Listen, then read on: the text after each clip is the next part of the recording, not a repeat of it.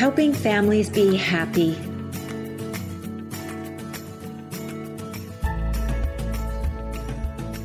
Welcome to the Helping Families Be Happy podcast, where we explore the often messy world of family love and relationships. I am your host, Dr. Carla Marie Manley, a practicing clinical psychologist, wellness advocate, and author based in Sonoma County, California. I've teamed up with Familius Publishing to bring you nourishing real-life information about love, family, relationships, and life. And now I'm thrilled to introduce today's lovely guests, Ashley Morales, who will be talking with us about her two books, Little Fingers Ballet and Proud to be Latino, Food Comida. And Ashley, thank you for being with us today. Tell me about your books. Yeah, so I have two books out currently, and actually a third one that's coming out in July. But the two books that are out at the moment are Proud to be Latino, Food Comida, which is a bilingual board book that explores the Latino culture through different foods that are consumed throughout the Latin American region and here in the U.S. by people who have brought their foods with them as they immigrate. And then I also have Little Fingers Ballet, which is an interactive board book that teaches children about the different classic ballets as well as ballet steps. And it's a really fun finger puppet book that I've had tons of positive reviews and comments on, just the innovativeness of us creating these mini ballerina tights for kids to play with. I am excited to dive into both of these, and the one that I'll start with is Proud to be Latino, Food Comida. And you were telling me, I guess, that this is going to be a series. So this is the first in your series. Did I get that right? Yeah, so when we created this book, we intended for it to be a series just celebrating Latino culture and hopefully different cultures as we continue this series. And so this one focuses on the foods, as I said, that are eaten throughout the Latin American region. One thing that we noticed with other books that were about Latinos and Latinx culture is that they focused primarily on Mexico and kind of erased other cultures that are out there. So instead of focusing on just tacos and burritos and things that you would normally see in a Latino foods book, we went beyond that and really explored what types of foods are eaten throughout Latin America that cross over within the cultures. So things like beans and rice, it's a common Mexican side dish, but it's also eaten throughout Latin America in different forms. So you'll see things like black beans and white rice, or garbanzo beans eaten, peas replacing beans, and just different ways of doing it. But a lot of the Latino countries and places that Latinx people come from still use those same ingredients, just in a lot of different ways. And I have the good fortune of having this beautiful book in my hands right now, and it is so colorful, and I wish listeners could see it. The vibrant colors, but also the way, for example, I'm looking at the page on salsa. On the left side, I'm seeing these beautiful different types of salsa, the beautiful artwork, and then it says salsa means sauce in Spanish. Some salsa is spicy and some is sweet, but all are delicious, and every Latino believes that their grandma makes the best one. And then you give a little factoid, and I notice each page has a factoid, and this one says, salsa, which is typically a combination of chilies, tomatoes, and other spices, can be traced back to the Maya, Aztecs, and Incas. So you're giving some history, some facts, and then on the right page, it's translated into Spanish so that it seems like a parent who's reading the book can also be learning Spanish while they're teaching their child some Spanish, and vice versa. It was really important that we taught the language and had those extra facts for anybody that wanted to go, beyond the information that's being given about the food. We tried to throw in some fun facts. On our seafood spread, we have a book about seafood soup, actually topped the Latin American charts for a while. So that was something that was really important in Honduras, and actually made it into pop culture. So that's a little fun fact that parents can do what they wish with, look up the song if they're interested, and kind of go beyond just the food and a little bit deeper into the culture. So I love that this book is something that I could see reading it to an infant, to a toddler, and even revisiting with young teens who would find it a nice introduction to Spanish or to English. Yeah, and that's kind of the reason we made it a larger format board book, because it is really a bridge between the primers that you see out there that teach just an English and Spanish word, and then those kind of larger picture book or smaller chapter books that you see that really dive into like bilingualism and the culture. So this is that kind of in between when you're transitioning from just a single word in English and Spanish to learning more about your culture and history. I think it's beautiful, and I love how it's a board book that's very substantial and unintimidating. The way it's presented, it's a very unintimidating book, yet very colorful, and has a really heartwarming quality to it. Let's move on to Little Fingers Ballet. But before I get into that book, why ballet? So we were really looking for, I say we, I mean Familius was looking for something we can do that involved finger puppets and this kind of interactive format. And one thing that we saw pop up a lot just as a request from parents, from our salespeople, is that they need more dance books and they want more dance books that are diverse. So looking just dance in general, we could have done a lot of things, but movements within ballet are very similar to the diverse books movements we're seeing within publishing, where ballerinas are calling for more representation. And one of the ways that we decided to do that was by making sure that each spread showed people of different ethnicities and races participating in classic ballet. And so we wanted to create a diverse ballet book that was fun and interactive, but also had some teaching elements to it. So you'll see the classic scenes and you'll see the actual names of the steps used throughout each spread, so that ballerinas that are learning to dance now, they can learn the actual names and they can also see themselves represented in the book. And it is a gorgeous board book. Not only do I love the little stockings, so listeners, if you can envision a pair of pink stockings for your fingers and a pair of white stockings with blue, possibly toe shoes at the end, just beautiful. And the artwork is magical. The Swan Lake one at the end just portrays ballet and in a beautiful, diverse way, as it should be. Yeah, definitely. And like I said, the dance community is having a lot of conversations now in the same way the book industry is, where they're asking for more inclusion, for more representation, and we're seeing more and more dance companies cast their lead dancers as people of color. And that's been something that's a long time in the works. So allowing children of different ethnicities to see themselves in dance books, it seems like something that's very simple, or it doesn't make a huge impact, but it does, when previously it would have been all, Caucasian blonde dancers. So making sure that everyone is represented was an important part of this book also. And absolutely, and I have to say, quite honestly, I have never seen a book with the key performers having, being people of color. And here in quite a few of the images, both the male and the female performers are people of color, and it's done in such a beautiful, beautiful way that it just feels natural, as it should be.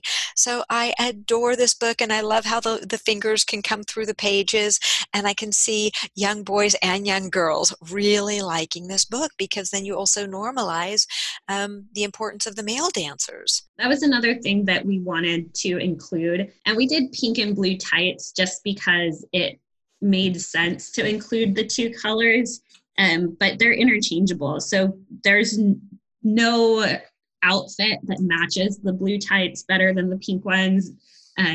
Children can play with them in the way that they feel matches to them.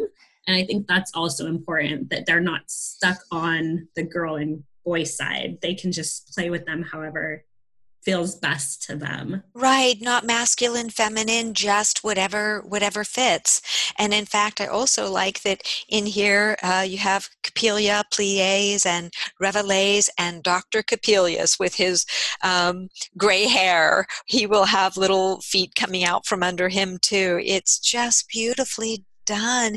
And again, I really like how you're weaving in inclusion, diversity, different ethnicities in a way that makes it very natural, so that children of all ethnicities, of all colors, feel that this is a book for them, and their parents will feel like it's a book that they're displaying the world as it is, not just skewed in one direction.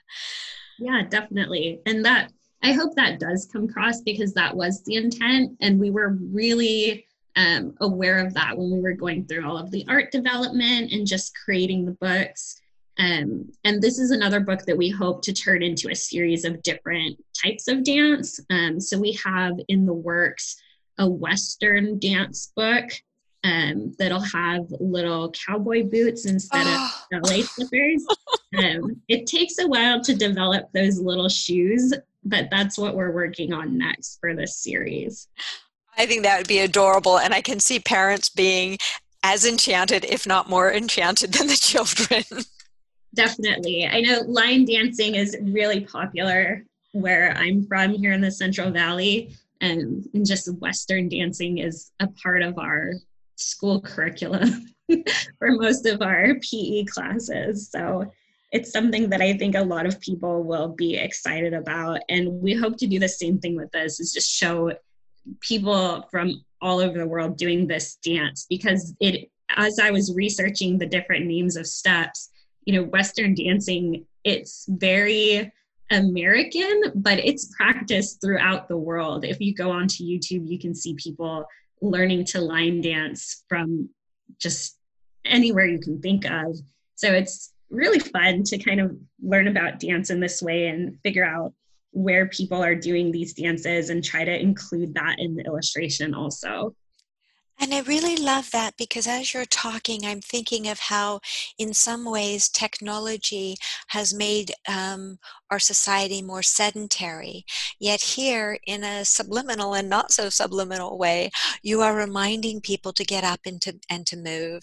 And so I can see children getting intrigued by ballet dancing from Little Fingers Ballet, and then getting intrigued by line dancing, going to YouTube, wanting to see more on YouTube about how to line dance, and then getting up off the couch to practice it.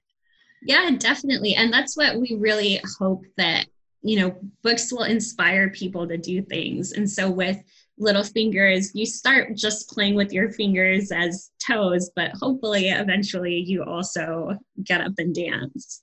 Absolutely, because I think it's through this lens, when we first start reading books and reading them to our children, we pique curiosity, and children won't know about ballet and they won't know about line dancing if somebody is not exposing them to it. And so what a wonderful way to begin to open children's eyes to the world of different forms of dance. Both books are I love that you used the word inspiring, because that's what kept coming to my mind. They are both so inspiring. They're thought-provoking. One is a little more movement-provoking, but also thought-provoking because it reminds you that there are different ballets out there, that it's not just Swan Lake, right, and Cinderella, that there are so many ballets out there.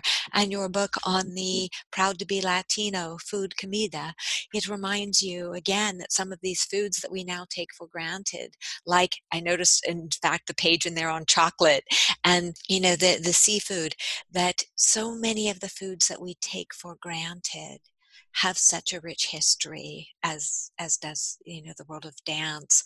So I think you've definitely given parents and little ones much to hunger for in both of these books. Yeah, definitely. And then we do also, for the Food Comida book, have some resources online available. So if you want to, encourage children to learn the words in English and Spanish, we have a word search or a match the word. And then we do also have additional resources if anybody wants to continue that education in their home. We're trying to develop more of that as more people are learning at home instead of in a classroom. But like we talked about, there's always the internet. If something doesn't spark your curiosity, I definitely recommend, going on YouTube or searching it further and learning more. And so if I hear you right, a parent, a listener can go to www.familius.com and not only find this book, but then also find some resources that will help them take whatever they explored in this book one step further. Yeah, so we do have them available. And if you can't find them on our website, we always feel free to email us at info@familius.com, and we can send out resources for any of the books if we have them. And if we don't have them, we're always happy to connect people with more information. I am absolutely thrilled that both of these have companion books coming along very soon. So as we begin to draw our time together to an unfortunate close, what are a few key points you would like readers, parents, children to take away from both of your books? I think the main point for both of them really is to always encourage explorations of other cultures and other things outside of what is normal for your home. So like one of the big things with creating the Proud to Be series was trying to get people to understand different cultures, because an understanding is what creates more, acceptance. So if there is something that sparks your interest, either in these books or just other cultures in general, like always go out and explore it and learn more. Because if you don't learn about other cultures, you're really missing out on a lot. There's so much rich history and rich culture out there that you can learn and experience and share with your children. And it's always better to do that than to, hide it away. And I absolutely love how you phrase that it's the curiosity that leads to the understanding, and then the understanding leads to the acceptance. And sometimes that acceptance even then transforms into truly embracing, arms wide open, heart wide open, that other culture. Yeah, definitely. So beautifully said, and I thank you so much for sharing your time with me and with our listeners, Ashley. It has been such a pleasure. Where can our guests find you? So I am on Instagram at Ashley Writes Books. That's where I post most of my updates about upcoming books or events. And then I do participate in the Familius Facebook page. So there is a live video there for my future book that's coming out in July, O is for Ocean. So if you were interested in that or want to learn more about any upcoming titles, our Familius Facebook page is very resourceful also. Excellent. So on Instagram for listeners, it's Ashley, Ashley, Writes Books. Yes. And then people can find you on the Facebook page for Familius, and also, as you said, through emailing you at Familius. So I thank you so much again, Ashley, for sharing your time with me and our listeners. And as we conclude today's podcast, I'd like to thank Familius Publishing for their support in bringing this podcast to your ears and your heart. We'd be thrilled if you'd subscribe to the podcast and leave us a review on iTunes and social media. And when you're ready for that next amazing book adventure, we'd be honored if you'd choose a book from Familius Publishing, such as the lovely books we discussed today, Little Fingers Ballet and Proud to be Latino, Food, Comida. And with that said, one step at a time, we can make the world a happier place. Thank you for sharing your time with me, Dr. Carla Marie Manley. It has been a joy and a true pleasure. Be well and shine as only you can do. We talk together, learn together, play, work, eat together. We laugh together.